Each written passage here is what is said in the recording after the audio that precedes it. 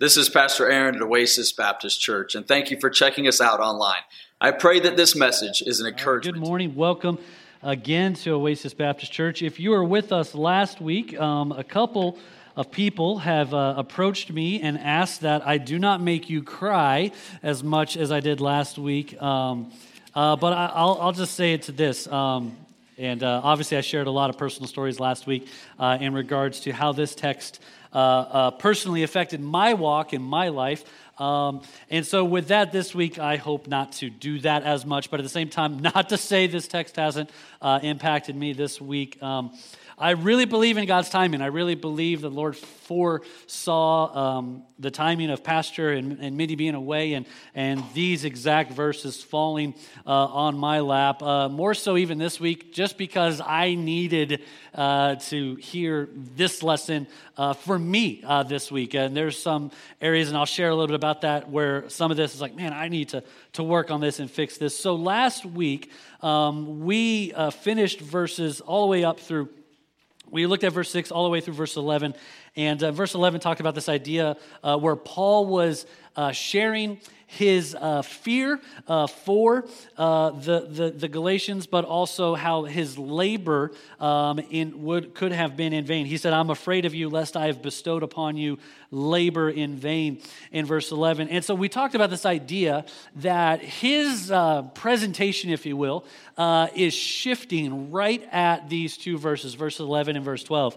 He goes from a lawyer-like courtroom scene where he's laying out doctrinal point after doctrinal point after doctrinal point to then making it more personal and in a way a more passionate plea for the Galatian church to return to real Christianity. We saw that reflection regarding his labor, regarding how he feared for the believers. We know the title of this sermon series is Set Free. You've heard this for the last 20 weeks, what the Judaizers were trying to bring back in to the church. You know their mantra, how they wanted to return to the traditions and the works of the law. And we laid out last week, that was a return to slavery. That was a return to bondage. That was a return to salvation being dependent on us and our good works rather than fully trusting Christ and his work on the cross. Ironically, this same debate is still creeping into churches today, just as it was then in Galatia. It may have a new name, a new face, but it's the same argument that comes at play. So we also see it in our daily lives. It might be a legalistic set of standards or do's and don'ts that we place upon ourselves with this false idea that we need this list of do's and don'ts to maintain our relationship or our salvation with Christ. And I am so thankful that it is not dependent on me, but it is dependent fully on God for that salvation. Having said that, Paul here begins to appeal to his brethren. And in this study, verse 12, really there's two parts to it. And so I'm going to talk about the first part of verse 12 into this introduction because I feel like it overlaps a lot with what we've spoken about the last several weeks. He says the first part of verse 12 says, "Brethren, I beseech you, be as I am, for I am as ye are." He begins to appeal to his brethren to live by the spiritual freedom that all believers have because of God's grace. He acknowledges through a relationship with Christ, back if you go to Ephesians chapter 2, he acknowledges that Paul died to the law that he might live through God. At this point, as I mentioned a moment ago, it shifts from a courtroom scene to a more of a passionate and a personal plea. He doesn't present any additional arguments, but rather a personal and heartfelt exhortation. This exhortation is simple truth, but yet it's presented in a direct and a humbling manner. And it can be perceived that this truth may rub against the hearts of the Galatian believers. It may hurt. It may be harsh. This truth can hurt them from the state of confusion where they currently reside, and we'll come to that idea of confusion towards the end. Paul tells the Galatians to live as he lived, since receiving Christ. And I want to kind of clear up when you read this text in the King James English, you kind of look at it like, wait. Paul is telling the Galatians to be like Paul. Wasn't Paul one to direct people like to Christ? And that's not what Paul's saying here. Paul here is saying is live in the freedom that I've lived in since I've accepted Christ. I've put away the law, I've died to the law, and there is freedom in a relationship with Christ. But here's the interesting thing. Before Paul's salvation, was it not common knowledge to the Christians of his day, his past reputation? It was. He was one that was a great persecutor of the church, and we covered all of that through even the first few weeks of this series several months ago. He was known by how he lived, but he was also known currently on how he ministered to them. He abandoned the rabbinic traditions and the law of Moses that he grew up in and was reared in. And if you go all the way back several weeks, several months, he was an expert in the law. They know how he lived. They know what he abandoned, but they saw change in him. Paul introduced the Galatian believers to this freedom, and he appeals to them not to return to slavery. And so the title of this morning's message is The Truth Hurts. Have you ever had a conversation with someone that you love, a dear family member, a coworker, where you've had to pour out your heart and you've had to share the truth with them about something that they're dealing with? And if you share the truth with them, chances are it's not going to be the most warm feeling like, oh, this is so encouraging. Thank you so much. Sometimes we share the truth, and the truth does exactly that. It hurts. It goes to the heart. But as Christians, whether we are a believer this morning or if we are or someone who doesn't have a relationship with Christ, I want you to know that the Bible is God's word. That's a stated fact. But it's also the truth.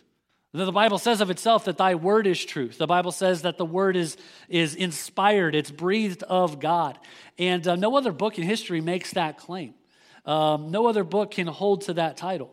But when it comes to the message of the Bible, the truth of the fact that we are sinners and we are in need of a Savior and that we in and of ourselves cannot work our way to heaven, that's pretty harsh news, is it not? Is that wait a minute, I can't be good enough, I can't fix this? If you know anything about me, you can ask my wife. I try to be Mr. Fix-It ASAP. One of the lessons I've learned in the last 7 years of marriage is that if my wife and I have a disagreement, I cannot flip a switch in her like I can flip a switch in me. And that's just an honest, and it's the way God designed us. It's the way we're wired differently. And I'm probably going to answer for this illustration later. Having said that, when it comes to the truth of the Bible, it's presented in a way that is going to hurt at us. It's gonna I'm a sinner, I'm in need of a Savior, and the Bible says I'm going to a place called hell. That's not the greatest news in the world. But in Romans 5:8, it tells us that the wages of sin is death, but it says the gift of God is eternal life through Jesus Christ our Lord. And so, yes, the Bible shares truth. The Bible is like a mirror.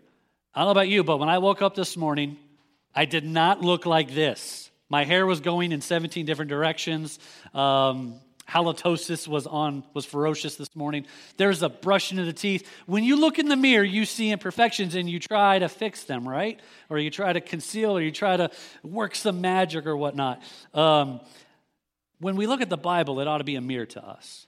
And when we look at the truths that it lays out to us, not just truths of a salvation relationship with Christ, which is the focus of what we're talking about today, but the truth of how we ought to live, the truth of how we ought to govern our walk, the truth of what we ought to say, what we ought to do. Well, the Bible doesn't specifically say, I can't do this, this, and this. No, but it's chock full of principle after principle that says, hey, don't do this or don't do that. The Bible was written over 2,000 years ago by 40 different human authors that were inspired by God to pen 66 books that we have today as the Bible. And yet we look at it like a twice a week textbook. Well, maybe at life groups we open it up, or maybe we bring it to church. This book is a mirror that's going to show us what adjustments we need to make. The question is when we look in the mirror, are we going to acknowledge those imperfections? And then are we going to take steps to address them? So when we see those imperfections, when we see these truths that may come across harsh, the main point this morning is simply this. Sometimes we need to hear the harsh truth in order to enact change in our hearts. Sometimes we need to hear the harsh truth in order to enact change in our hearts. Let's pray real quick this morning. God, once again, thank you just for the opportunity to share this message that you've laid on my heart with this, your church. Lord, I pray these next few moments, you'd fill me the exact words you'd have me to say, that and you'd work on hearts as you've worked on my heart and continue to work on my heart when it comes to the lessons of this text that I've needed to learn and know this week. Lord, I pray we leave here changed from when we came in this morning. We ask this in your holy and precious name. Amen. We need to hear the harsh truth in order to enact change in our hearts. So we're going to look at verses 12, the second part of verse 12, all the way through verse 20. And then next week, Pastor Aaron will be back, and he will close out the rest of chapter 4. And so first off this morning, I see a call to remember. Paul's call to remember. He lays it out right there in verse 12. We'll start there from the beginning. Brethren, I beseech you, be as I am, for I am as ye are. Ye have not injured me at all. Ye know how through infirmity of the flesh I preached the gospel unto you at the first. In my temptations, which was in flesh, ye despised not nor rejected, but received me as an angel of God, even as Christ Jesus. Where is then the blessedness you spake of? For I bear you record that if it had been possible, you would have plucked out your own eyes and given them to me. In verse 16, he says this, Am I therefore become your enemy, because I tell you the truth? Paul right here begins to ask a series of questions. And some of these questions, if I'm having a conversation with my friend and he were to point these out to me, these are not just like, hey, how you doing type day questions. These are questions that are deep. They're to the core. In the words of my favorite movie line, Nacho Libre, they're getting down to the nitty gritty. Okay, these are not questions that are just like everyday questions. Having said that, he lays it out. We talked a little bit about be as I am, as I am ye are. Right there, the second part of verse 12, he says, ye have not injured me at all. The first question he really kind of lays out is like, do you remember how you treated me? Back in Acts chapter 13, when Paul was on his first missionary journey and he stayed through Galatia, he had a physical infirmity. And it says right there in verse 12, you did not injure me at all. You did no wrong to me whatsoever. When he first journeyed through Galatia on this journey, he was actually rejected by not just some Jews, but he was rejected by Jews and Gentiles because the message of the gospel was for both Jews and Gentiles. In spite of that rejection, in spite of the infirmity that we'll talk about here in a second, God used him to see both Jews and Gentiles accept the message of the gospel. And so when it comes to verse 13, he says this, ye know how through infirmity of the flesh I preached the gospel unto you at first. Many commentators at this point have varying opinions. They kind of guess what this infirmity of the flesh, this thorn in the flesh that Paul had dealt with was. One popular opinion, because of the region of where he was at, the humidity, the swamps that he's navigating through, one of the popular opinions is that he contracted malaria.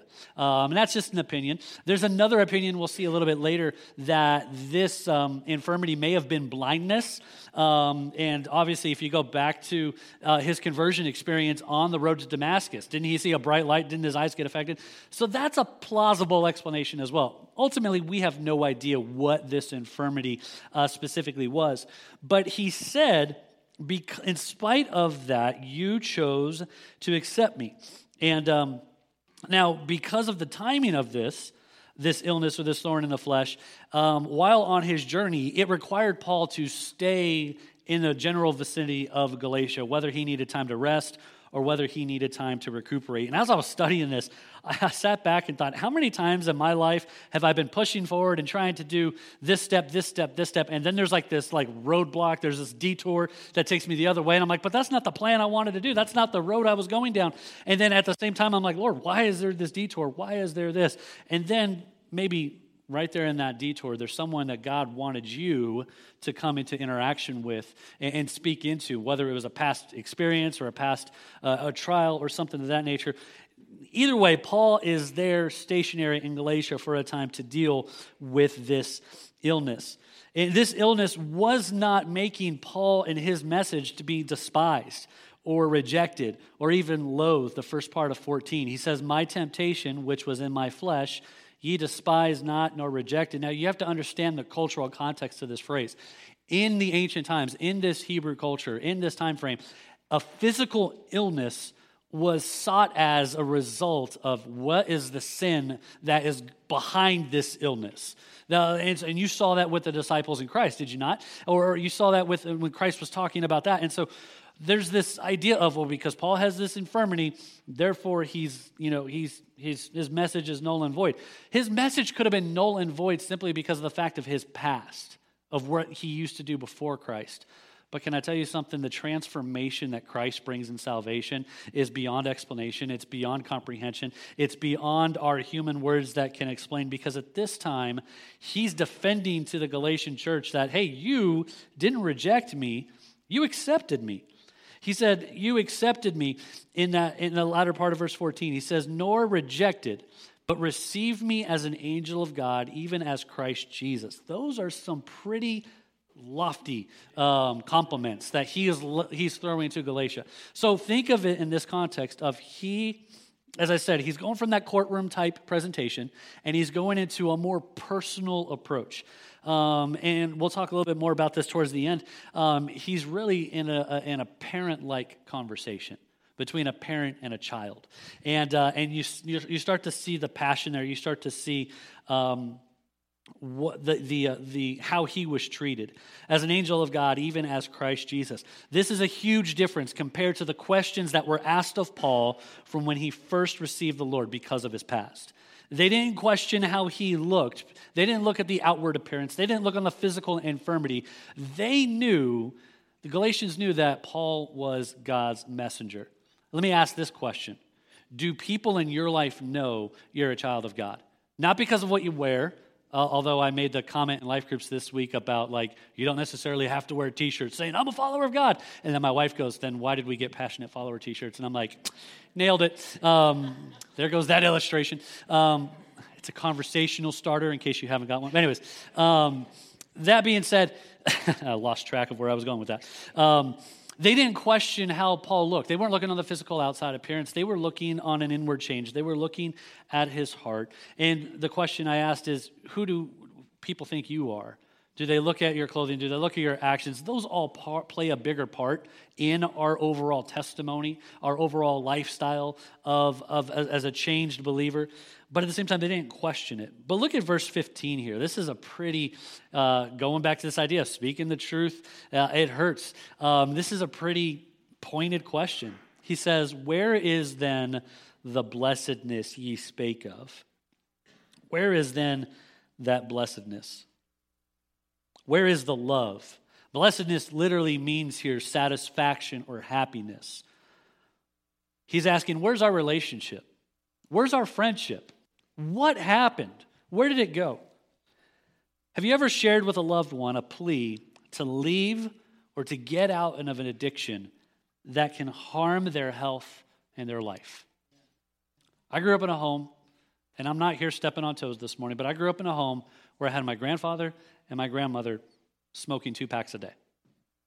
And I obviously I knew the health ramifications of it. I wasn't like Bible thumping them and saying, Jesus says you can't smoke, because it doesn't say that in the Bible. But at the same time, I had heartfelt, compassionate conversations with them, and I said, hey, why do you do this? Like, and obviously there's addiction, there's a chemical thing there, and there's a lot of stuff going there. I lost my grandfather to lung cancer. I lost my grandmother to kidney failure, but at the time she also had lung cancer. And I pled as a young boy, Grandma, please, will you stop doing this? And obviously they were adults. They made their own decisions. But I often thought about even the stories represented in the congregation this morning. How many of us have had a loved one or someone going through an addiction that was dangerous and harmful, and our heartfelt compassion wasn't to be judgmental, but was to restore them to a right state, to restore them to a right mindset, can't even speak this morning, a right mindset for their health and for their benefit. And I don't need to raise a hands, but I guarantee you there's a lot of that represented here this morning. How much more then based on those conversations, is this point from Paul when it comes to this idea of eternal salvation. We want our loved ones and our friends not to do dangerous habits that are going to harm their health. Why? Because we don't want to see them die in an untimely death. But we're talking about eternal salvation here. We're talking about Paul had already came through Galatia, already preached the gospel. They eagerly received it. They get saved. And then this new wind of doctrine, old wind of doctrine really, comes back from the law. And is trying to reprogram and rewire this salvation that the church of Galatia was experiencing. We're not talking about just a physical death from earth, from an addiction. We're talking eternal death and eternal separation from a righteous and a holy God. So you see the weight difference there? If we've had that conversation then, and so this is why I had this conversation this week. You ever wonder why there's like 700 types of Christian churches, like in Las Vegas or around the world? One of the big reasons is there's main issues and there's secondary issues. The main issue is anything that has to do with salvation. Because the Bible says there's one way to heaven, is there not? And it's through Christ. And it's not through our works, it's through what he did on the cross. Secondary issues might be, well, what do you believe about the text issue or the translation issue? A secondary issue may be, well, what do you believe about the color of the carpet in your church? I say that jokingly because people have split churches right down the middle because they took something as silly as that and made it a main issue. So there's secondary issues, there's main issues when it comes to that. The point here is this. When it comes to eternal salvation, when it comes to the one way to heaven, that's a main issue. If a church, I don't care what their label is, if they're preaching salvation by grace through faith alone and not of works, we're going to be friends, and I'm going to cheer them on. I'm like, yeah, go do it. Is there minor other teachings that we might differ little minutia on? Yeah. Is there some secondary issues we are far apart on? Yeah. But at the same time, too, like my biggest goal, my biggest heartbeat from this is, hey, just preach the truth of how people need to accept Christ and go to heaven. So the weight of that is there. So Paul asks this question, where's this blessedness you spake of? Where is the love? Verse 15. He points out that where's this blessedness you spake of? He says, for I bear you record that if it had been possible, you would have plucked out your own eyes and given them to me. Now, when I read that verse first at face value, and I'm thinking the graphic nature of like that's interesting. But what he's doing, he's illustrating the point here is that they would have done anything to help Paul. And this is where some commentators think that this affliction that he had, this infirmity, was eyesight related. But this one commentator says this. He says, the Galatians had loved him with a love that would have compelled them to make any sacrifice on his behalf. After only a few years, however, the situation had radically changed. Now Paul asked in bewilderment, have I therefore become your enemy by telling you the truth? You have that conversation with a friend. It may be about a relationship with Christ. It may be about an addiction. It may be about a life decision. But at some point, Paul here is feeling like a betrayed friend. Rather, he's feeling that he's being treated like an enemy. Have you ever poured your heart out into someone so much and want to encourage them to see life change, for them to take it, accept it, believe it, and say, yeah, I'm going to do this, only weeks, months, years down the road to turn right back into the mess they got into? To me, I think that goes back to what he was feeling in verse 11. He said, is my work in vain? I'm afraid for you. And so he asked this question in verse 16, am I your enemy for telling the truth? When I first read this, I'm thinking, well, he's questioning personal loyalty. You know, like, am I your enemy for telling you the truth? But ultimately, they're not questioning Paul's loyalty. They're questioning the loyalty of the truth that came from God through Paul. They're changing the message of God to fit their own desires. And can I tell you something? We look at the Galatians and we look at the Judaizers and we say, how could they take the word of God and change it to fit their own desires? Yet we do it every single day in our own life. When we decide to obey that verse, but skip that one. This is the whole counsel of God. Are there books not in the Bible? Is there other religious texts out there? Yes, but this is what God chose to preserve for us today. We have the very mind and the word of God here. But Paul directs the idea of being an enemy to God, but he also personalizes it as well. They turned from the truth that he had taught them and believed back into a legalistic, systematic means of salvation. One of my favorite verses in the Bible is Proverbs 27:6. It says, "Faithful are the wounds of a friend, but the kisses of an enemy are deceitful." You want to know the true definition of a friend? A true definition of a friend is not going to be the one that just pats you on the back and kisses you and says, "Hey, you're fine, you're doing okay, do whatever you want." A true friend is going to tell you the truth, and that truth is going to hurt. I've only been on staff here for 2 years. I have not, quote unquote, arrived to a level of spiritual growth. I'm not saying like, "Hey, I'm here, I'm arrived." But I've had some very passionate and some very honest conversations with not just my pastor, but my boss in a sense, and my friend, Pastor Aaron, where he's pointed out some truths that I had examined. And some of it I just hadn't really examined and really looked back at my life. And I looked back and I said, "Thank you so much for speaking that truth into me." I didn't like it when I first heard it. It actually hurt, and I kind of wanted to be defensive, and I wanted to kind of push it off. But as I sit back and realize the truth of this verse, Paul, when he's telling the church of Galatia, like, "Am I your enemy for telling you the truth?" He is being a faithful friend, giving them wounds of truth that hurt. He's not being an enemy that's being deceitful.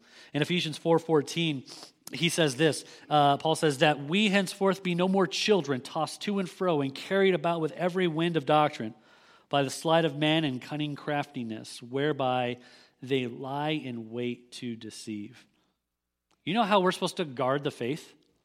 We're supposed to know the faith. How do we guard against the attacks from Satan? We have to know the mind and the character and the personality of God. How do we do that? Through his word, the Bible. Tossed to and fro with every wind of doctrine. I see this in a cute way with my daughter. When she'll share something with us, and she's so confident that what she's sharing is right. And she's like, "Daddy, this is this." And in my dad-like graceless moment, I'm like, "No, you're wrong. That's not the truth." I'm working on that. But at the same time, there's times where she'll say something, she'll hear something, and she's very confident in what she's saying. But in reality, it's not always the truth. You see, as children, spiritually speaking here, if we're not grounded in the faith, we can be tossed to and fro. We could be brought up something that's like this new belief or this new system. I shared this several months ago when I had an opportunity to preach.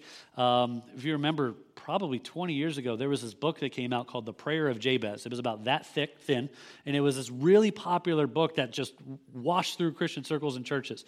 It was a prayer that's been in the Bible for 2,000 plus years, 6,000 plus years probably, and there was this huge book that came out, and it taught this idea of if you pray this prayer, God's going to give you all this prosperity and growth. And I was like, it was the same thing as the guy on the TV asking for $1,000, and he gives me a green cloth, and I rub it, and then I don't get any money. I just gave you $1,000. There's nothing coming back. But here's the thing. We have to be cautious against those teachings that are newer, that don't line up with the Word of God. I'm not saying this is from Pastor Dan. I'm saying we have to go back to the Word of God and know it to the point where we can guard against that. And so we have to know that a real friend's going to give us the truth, and we have to guard from that. But secondly, here this morning, Paul shares a caution to be passionate. In verse 17, it says this: "They zealously affect you, but not well. Yea, they would exclude you, that ye might affect them. But it is good to be zealously affected always in a good thing, and not only when I'm present with you." I shared the illustration with my daughter, but have you ever been so passionate about something, and you thought you were right, and you were even arrogant like I was and said, "Google it." And then when they did, you found out that you were wrong. You ever had that happen? Yeah, that happened to me, and then I felt this small, but other than that, have you ever had a passionate motivation, or have you had this passionate desire to do something, but you had hidden objectives or hidden motivations? That's the caution Paul here is saying. He says, don't be passionate for the wrong reasons, because in verse 17, he's talking about the Judaizers being zealous or passionately affect you, but not well, not in a good way. They would exclude you that they might affect them. The Judaizers, this is interesting because they're so passionate about bringing in this old truth that they think is truth, but it's not. They're so passionate about it, they don't really care for the Galatians. Why? Because they're just putting notches in the belt buckle. They care for themselves. To them, to sway someone back away from grace, back to works, it's, whoop, there's another one. Got them convinced that you need to keep the law in order to keep salvation.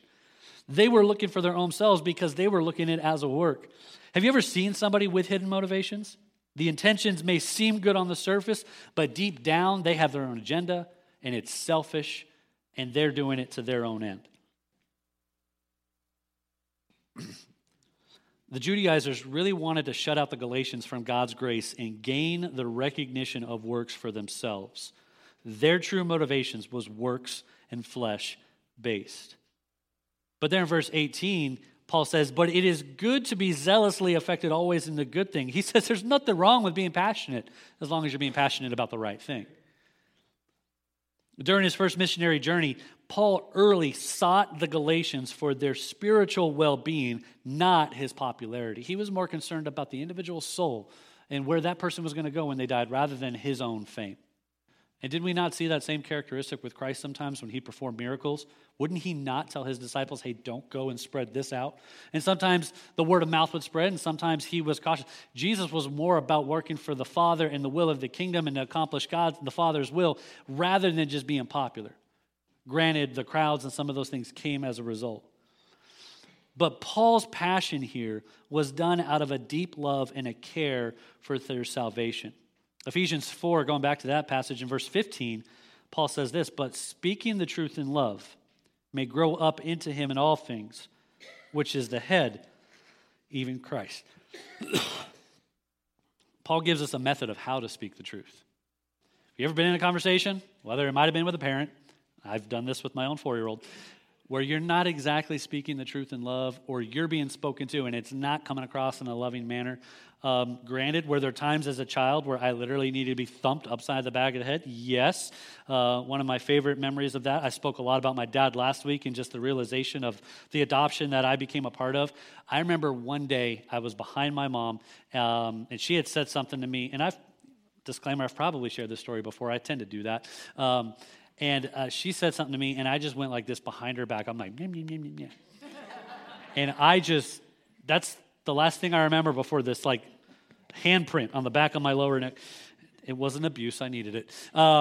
Once I picked myself up and gathered my composure and eyesight was being restored and consciousness was there, I looked up and my dad looked at me and he's like, do you want to tell your mother what you just did? I really wanted to say, you hit me so hard I forgot.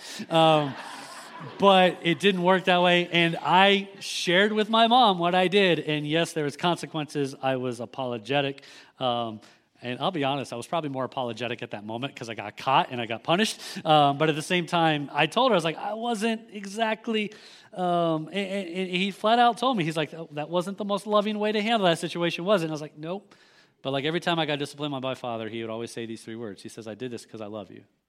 And I'm like, still confused about that. But anyways, I got hit too hard. That's what it was. But whenever my dad or my parents or my pastors or anyone would speak truth, knowing the truth was going to hurt, knowing the truth was going to rip apart, knowing the truth was going to reveal imperfections that I saw in the mirror of my life, spiritually speaking, they spoke it in a loving manner. They didn't always thump me upside the head, although in that instance I needed it. They didn't belittle me. They didn't look down on me and say, you should know better. No, they would come alongside of me in a loving way. But here's where it's convicting to me.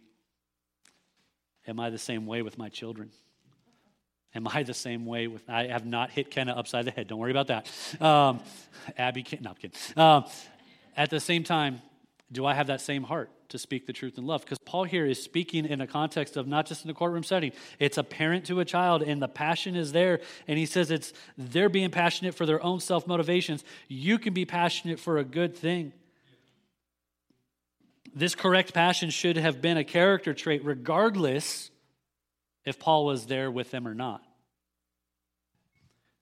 Character is often defined as who you are when nobody's watching, who you are when no one is around. Paul warned against the Judaizers, not for his glory or his name or his fame, but he did it for God's glory because they were perverting the true gospel message of Christ. Thirdly and lastly this morning, Paul shows his heart, verses 19 and 20. He says, my little children, of whom I travail in birth again until Christ be formed in you. I desire to be present with you now and to change my voice, for I stand in doubt of you. Has your heart ever hurt for your children?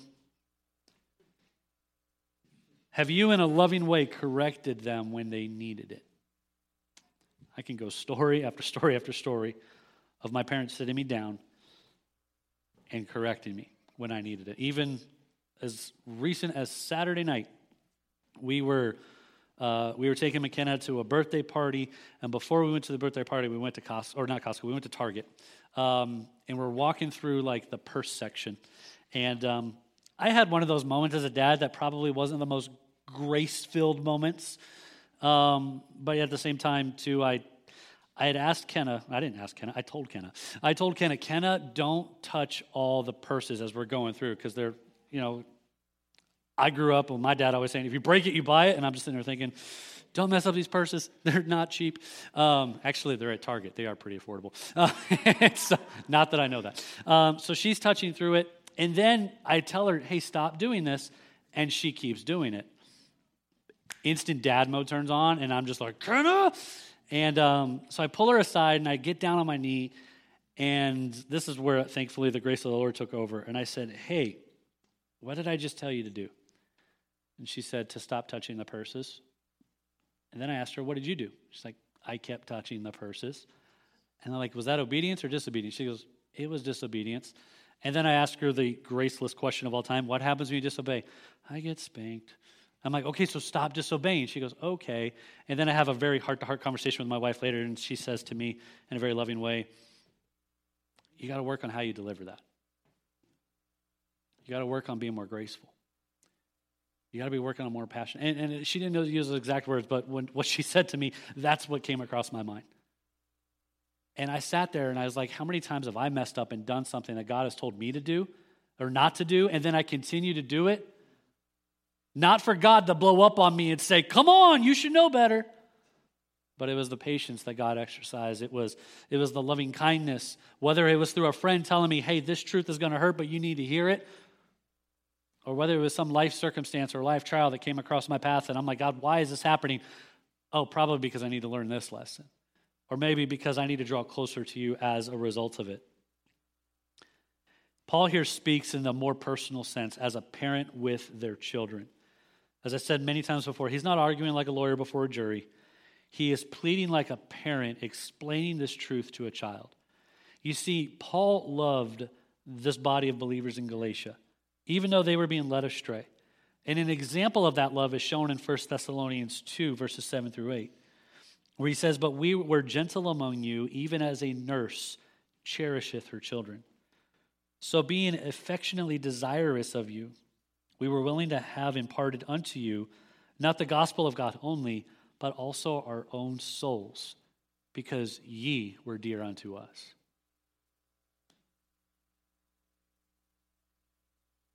You see, Paul here lays it out with that phrase, my little children, that I love you. He's not, when I first read this text, I originally thought he was belittling them. He's like, my little children, you should know better. As I really studied it out, it's like, no, Dan, you were wrong. That was not Paul's heart with that. His heart was that of compassion. His heart was that of cherishing these children. In verse 19 it says, of whom I travail in birth again until Christ be formed in you. He's drawing this illusion, this illustration, that it doesn't make sense to be born after they've already experienced spiritual rebirth. I mean, does it make sense? We go all the way back to Nicodemus. Remember how he couldn't get the concept of being born again originally? It's like, do I go back on my mother's womb a second time? Here, Paul's bringing it a step further, saying, Church of Galatian Christians, you've already been saved. You've already been born again. It makes absolutely no sense to be reborn after being born again. So that just makes it really confusing. So there's born again. He's like, it doesn't make sense that way. He says, but now you're acting as if you need to be spiritually born all over again. Paul would not stop teaching this mentorship process with those that he ministered to until the character of Christ is formed inside of them, not an outward appearance.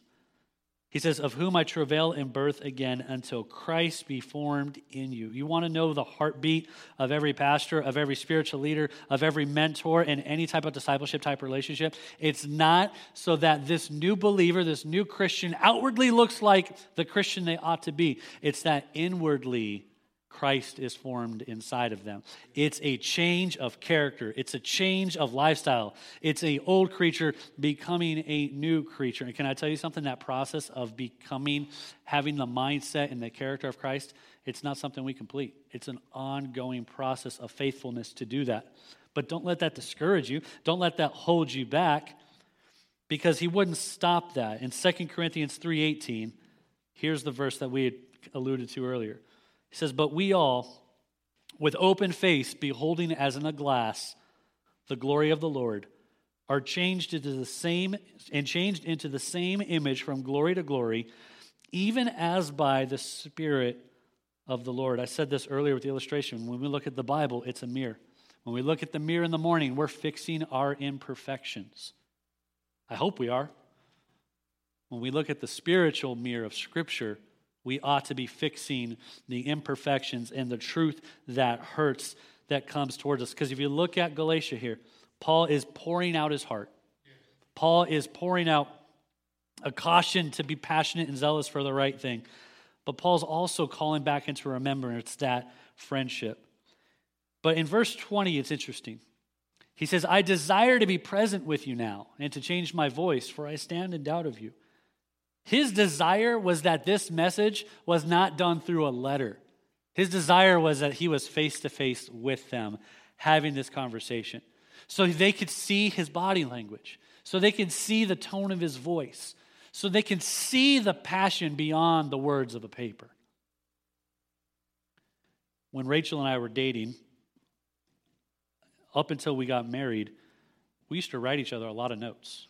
I have a shoebox of them. In fact, I was looking at wedding pictures this past week, cleaning up some computers, and I came across a picture of her holding a handwritten note that I had wrote to her on the day of our wedding. And I was sitting back thinking, number one, I need to get back to writing notes to my wife, stinking text message and phone call technology. But at the same time, what Paul here was saying is, look, I want you to, beyond just the note, the handwritten, because at times travel and circumstances and whatnot have them separated, and this is his way of going back and communicating. There may have been a time where he wasn't able to get back there for a certain amount of time, but now he's writing this letter. In most cases, he used someone to write the letters for him. Most commentators are saying now that this part of the passage, Paul's probably writing himself in spite of the infirmity that he has. But he says this, he says, I wish I was there with you so you can hear my voice, you can hear my tone, you can see my heart. But like verse 11 ended last week with the phrase, I am afraid of you lest I have bestowed upon you labor in vain. Verse 20 kind of ends on a little bit of what I like to call a sour note. He literally says, for I stand in doubt of you. I stand in doubt of you. In other translations, that word doubt means perplexed or confused. He says, you're confused. Like, I'm confused for how you believe this way. In a way, one commentator said he was at his wit's end. He poured out his entire heart for them. He could not understand how they could have been taught the gospel so well, believed it so genuinely, and then appeared to have forsaken it so quickly.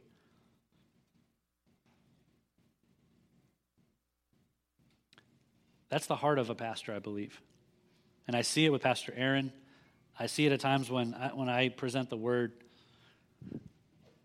that our passion is that people understand the freeness of what the gospel message is.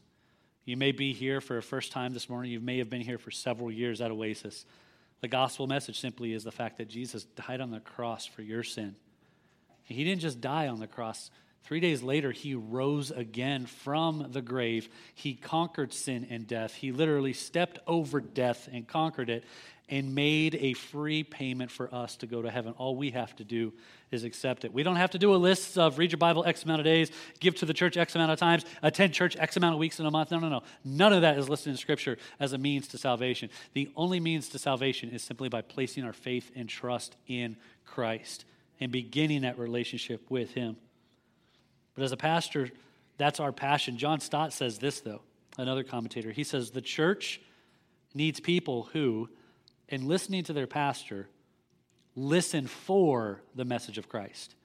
And pastors who, in laboring among the people, look for the image of Christ. Yes, we have Bible verses on the screen. Yes, we encourage you to read the Bible. Just this past week, I was reminded, and I forgot to mention this at the beginning of the message, but Carolyn Porter, a lady, a member of our church, she's currently in a rehab hospital facility. She should be going home tomorrow. She had said something, and at first, you can ask Mike and Brenda, they were there with me. She kept saying, I just love Pastor Aaron. I just love Pastor Aaron. And then Mike said, stop it, you're going to give Pastor Aaron a big head. But this is the one thing she said that just struck with me.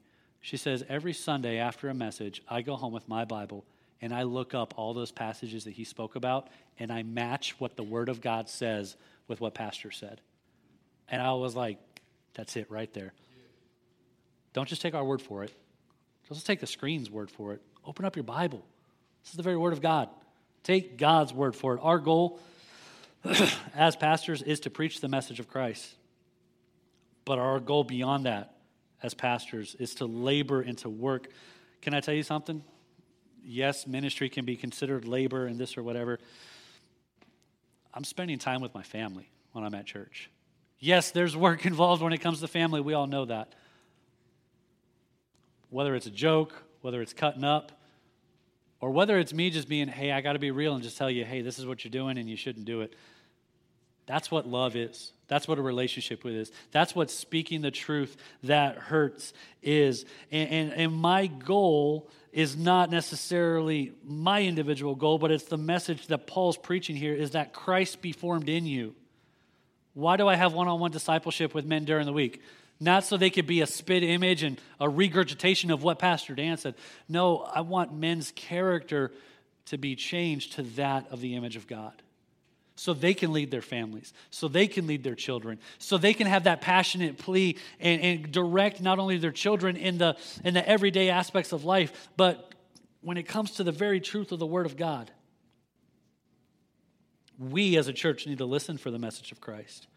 But we as laborers of the gospel, not just pastors, but members of the church entirely, ought to look for the image of Christ in each other. Not point fingers and say, hey, you should be at this point spiritually speaking, because I was there at that point. No. Everyone's got their own journey and their own growth. The road to the gospel is one road, and that's through Christ.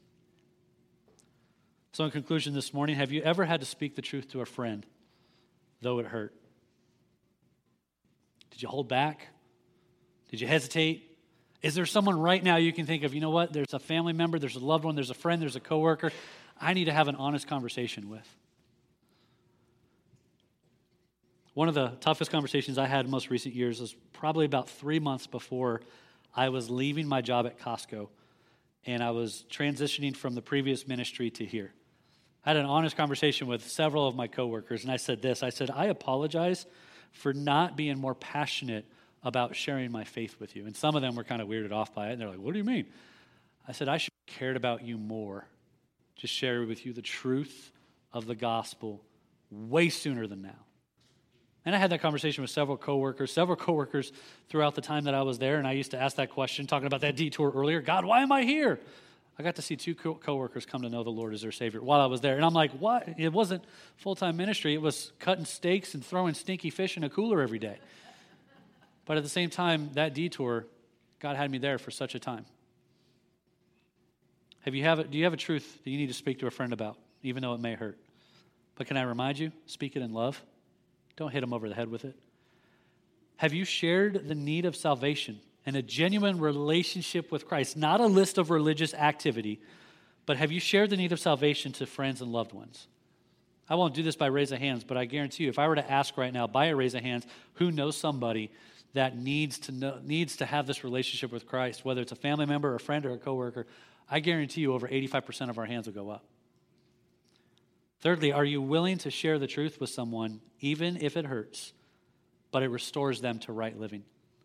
Do you know of a Christian friend, a brother or sister that is living in a way that's not right? But you have the opportunity through the love of God to share the truth with them, to restore them to right living. You see, Paul here is pouring out his heart to the church of Galatia. I told my wife this past weekend, I was like, I really feel like this is like the climax of the entire book study, because he's going from laying doctrine to doctrine to doctrine to now bringing it home and being personal.